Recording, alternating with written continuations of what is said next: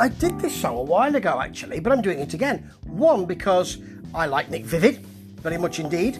Two, I like this song, Trainers. And three, it's a new video. The first one was really a sort of ZX Spectrum type game, with people going into doors and coming out again. And I remember when that was really popular, and that seemed like the height of coolness, to be able to go into a building and come out again, and that was it.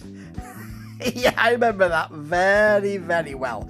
But there is another video, which is basically Nick himself in a sort of, in a very low ceiling kind of industrial place, it looks like to me, with a kind of a wash of pinks and yellows, and him singing this song. Nice falsetto on it, but really going for it. Dressed in a suit with a kind of Oxford bags looking trouser, and he's really going for this in a combination of sort of Iggy Pop and Mick Jagger, I would say.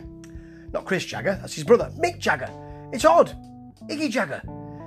And it sounds really good. It really works well. He's putting everything into this. It's all in, and he's really, really selling it to us. And this song, as you know, slightly off kilter beat, slightly off kilter synth, lovely soul falsetto, gets right in your mind, and this video will really make you watch again too. I did. Ta-ta.